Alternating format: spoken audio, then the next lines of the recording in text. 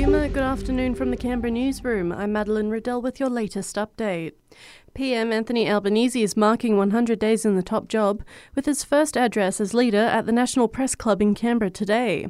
Meanwhile, member for Fenner Andrew Lee says the party's already achieved a lot since coming into office. We've successfully argued for an increase in the minimum wage. We've worked with the states and territories on disaster responses. We've acted on climate change and aged care and established paid domestic and family violence leave. Job shortages, security and wages growth are set to dominate discussions as the countdown continues to this week's Jobs and Skills Summit in Canberra. Government officials, unions and industry reps will gather from Thursday at Parliament House. ACCOS Acting CEO Edwina McDonald says it's important no one is left behind. Got this historic opportunity for the government to secure full employment so that people who are seeking paid work or more hours can get them, so that the quality of jobs and incomes improve, including job seeker and related payments, and so that no one's left behind.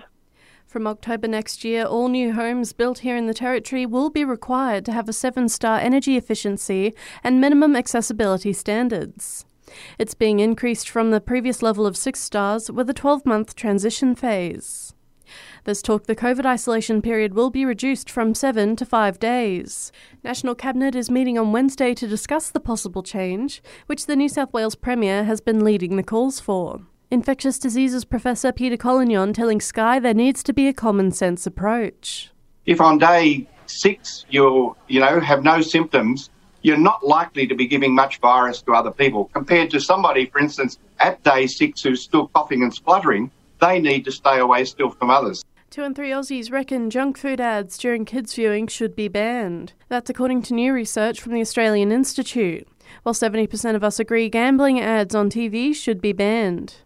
Barnaby Joyce has hit out at the federal government, saying they used Shaquille O'Neal's press conference visit to encourage people to support a proposed First Nations voice to Parliament. The former Deputy PM telling Channel 7 it wasn't a good look.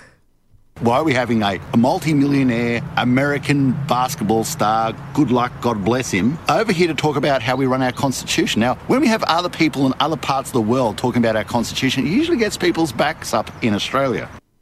The ANU is looking to pay people to play the computer game The Sims.